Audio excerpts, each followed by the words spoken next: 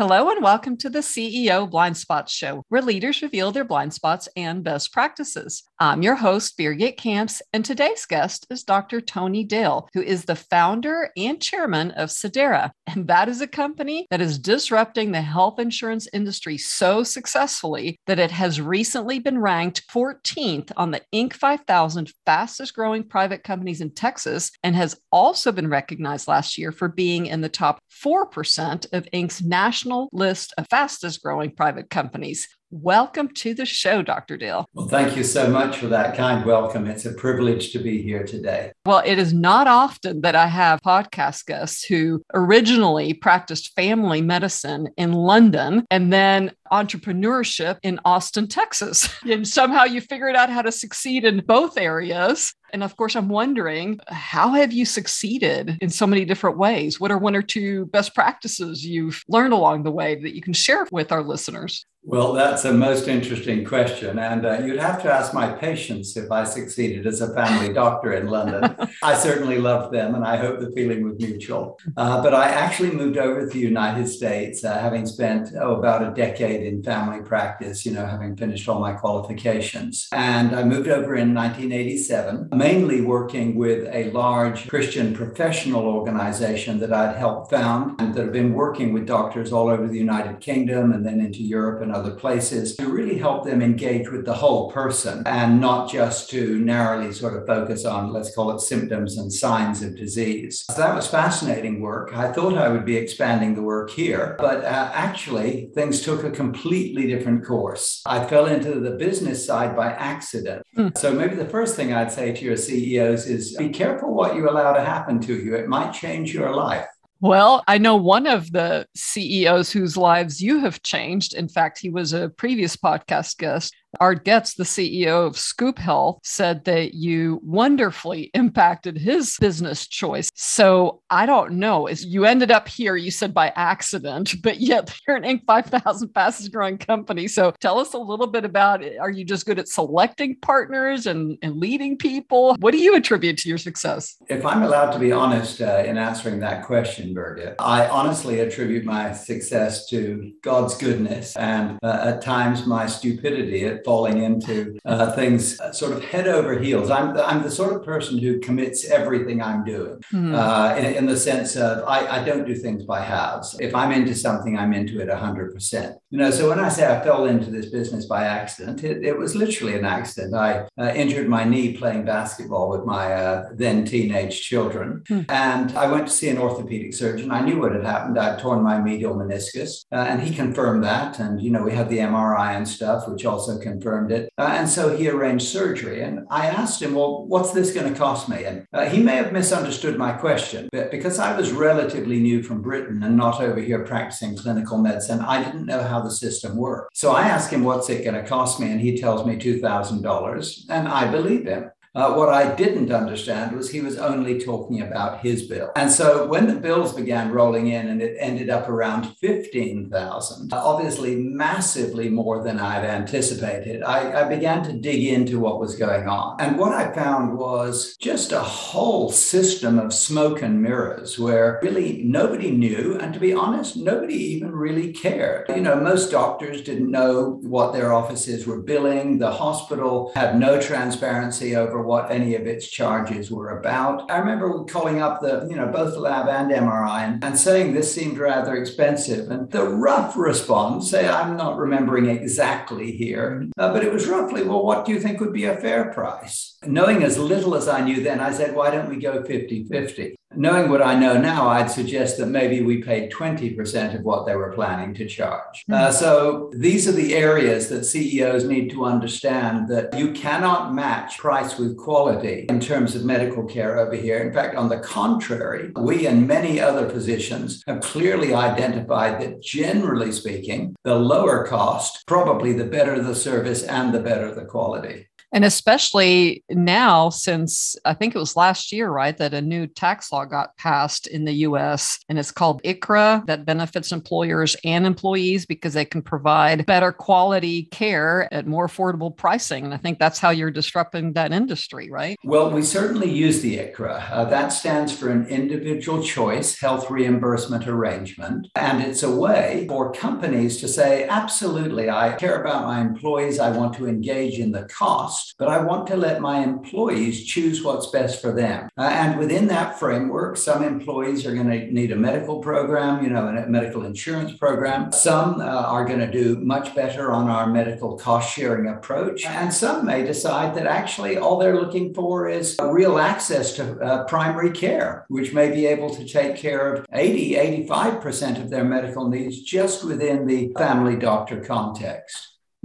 Okay. Well, in a sad kind of way, I can see you have succeeded because of the pain you experienced as a patient, and now you're contributing to others in a positive way. And how did you learn to lead others effectively? Because I did check Glassdoor, which most CEOs do not like because employees get to rate their employer, and you have one of the top ratings, and you have doubled in size during the pandemic. Are you just good at selecting people, or? That's a very interesting question. I'm not at all persuaded I'm necessarily good. What I have done is surrounded myself with a great team of people. So, our CEO, Jamie Lagarde, is much loved by all of the staff, but not just him. Generally speaking, one of the key principles I've taught the leaders is leaders should lead. That means they shouldn't be doing all the work. They should be leading in how it's done. But that also implies that they learn as quickly as possible how to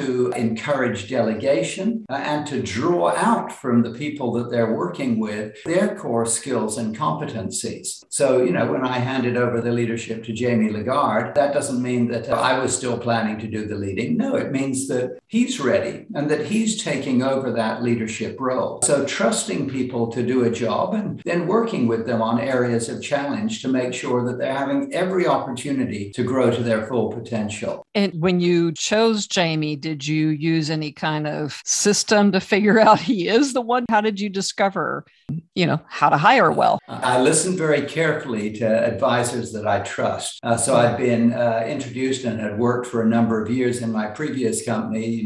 Before Sedera, I'd started a company to deal with this area of medical cost containment. Mm-hmm. And one of our board members there was a gentleman called John Oberg. I'd come to really value and respect his advice. So as we were beginning the idea for Sedera and the medical cost sharing that was really growing out of the Harris Group, as it was then called, the parent company, we were looking for someone to come alongside me right from the start who had the potential to become the CEO. So Jamie was literally my first hire, but we hired him away from his own company that he had started. What he told his wife after having met me was, he said, I hope you're okay with this, but I think I'd like to join Tony Dale in what he's doing. I think it's a much bigger idea and more impactful than what I've been doing. So I knew right from the start that he had a passion for what it was we were talking about. And he was able to therefore embrace that vision. And in a process of learning over our first three and a half years, he was my right-hand man. During that time when we started, actually, we also hired another employee, someone with a strong insurance background to help us navigate some of the complexities of our world before we actually opened up to help the public and to help companies around the country. And out of that, we'd probably grown to about 40. I honestly felt that he was able to do a better job than I would do. And that's what I'm always looking for in leadership. If I'm hiring someone and, my weakness is administration and now they're doing it better than I am, then let them take the responsibility. The same applied in the broader sense to what was going on in my need for a CEO to replace me. Well, the show's about blind spots. So next I'm going to ask what was one of your struggles as a leader. But I will say that I think you have a positive blind spot in the sense that just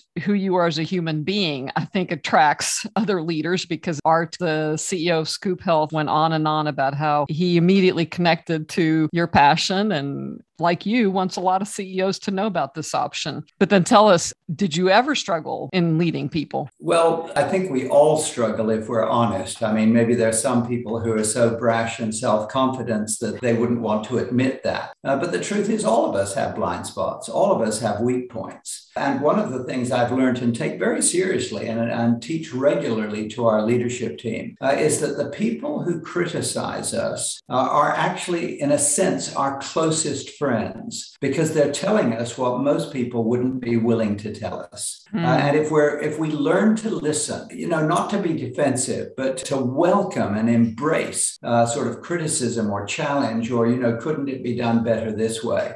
That doesn't mean we automatically agree with other people, but it does mean we're listening. We're listening not just with our ears, but can I say with our guts? And we're prepared to acknowledge there might be better ways. And in that sense, you're always ready to keep growing. I think you're sharing a great key point, as I think most human beings don't want to receive criticism, but I appreciate how you said it's like having a friend, because how else do you discover your blind spots and grow? And again, your track record shows it. So I happen to know your wife, Felicity, is also a doctor. So how did you manage to have a good relationship there? I mean, you're still married and you've got several kids, and you guys did not have an easy journey coming into the United States.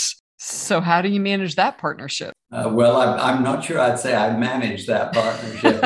Any man who thinks he's managing his wife is in for a rough ride, especially as I acknowledge in the foreword of the book, it was perfectly clear from both of our first year of medical school that she was the brighter of the two of us. So, we've been very blessed. And, you asked me a question, I'm going to answer it honestly. I really think a very significant part, maybe the most significant, is that both of us take our Christian faith seriously. We really believe that God brings people together. And we're now living that, meaning that here we are. We're just about to celebrate our 50th wedding anniversary. We have 4 kids, have 11 grandchildren, and we feel incredibly blessed. And I love a comment I heard someone say once, and I've certainly tried to live it. You'd have to check with Felicity whether I've been able to. But I remember them saying, if you treat your wife like a princess, you'll discover that you're married to one. Oh, and I like that. Beautiful. Well, as we start to wrap up the show, a lot of leaders have struggled during the last crisis, and I'm sure there will be more crises to come. You've been through several crises in life. Any last minute tips you want to share with leaders regarding how to make it through crisis? Yes, I'd be happy to share a couple of thoughts. Let's take the sort of most basic one coming from my background and with what we do in Sedera. It is absolutely possible nowadays to give your employees better access to healthcare where they're going to get higher quality and lower cost. And I'd certainly encourage on the medical side, please go to Sedera, that's sedera.com, and explore what we're doing. But that's not necessarily the answer to a crisis. It may be an answer to deal with, this problem of medical costs. But in dealing with a crisis, I think if we're prepared to acknowledge that we need others' helps and comments and criticisms, then actually we can go a step further and actually recognize that life is crafted in such a way that if we'll open ourselves up in a meaningful way to understand a God who cares about us, then we have a place to go. One of my favorite verses in the Bible is that God is a very present help in time of trouble. And I could just tell you endless stories, whether it's been personal challenges, marriage challenges, challenges with our kids. When we open ourselves up to a source that's greater than ourselves, then all of a sudden we find our capacity is much greater than we'd ever realized. I can appreciate that statement. And the good news is, I guess, in times of crisis, people do look to places like that and do question, is there a better way and who can I rely on? So were you always a man of faith? I don't know. I was certainly brought up in a family where faith was viewed as important. But no, I wouldn't say I was always a man of faith. I think you learn faith, like so many things in life, really through the trials that you go through. Yeah. And so in that sense, iron sharpens iron and a diamond is made under pressure. And I think faith grows as we exercise it. We make a choice if we're willing to grow in that area. So thank you again, Dr. Dale, for choosing to be on the CEO Blind Spot podcast and sharing your wisdom and your struggles and your successes. And I'm really grateful that Art introduced us. He clearly thinks you're a great leader. And I also happen to know that you are the author of a book called The Cure for Healthcare, an old world doctor's prescription for the new world health system. So thank you again for being on the show. Of course, it's been a real privilege. And people can get hold of The Cure for Healthcare at Amazon or by going to the website, thecureforhealthcarebook.com.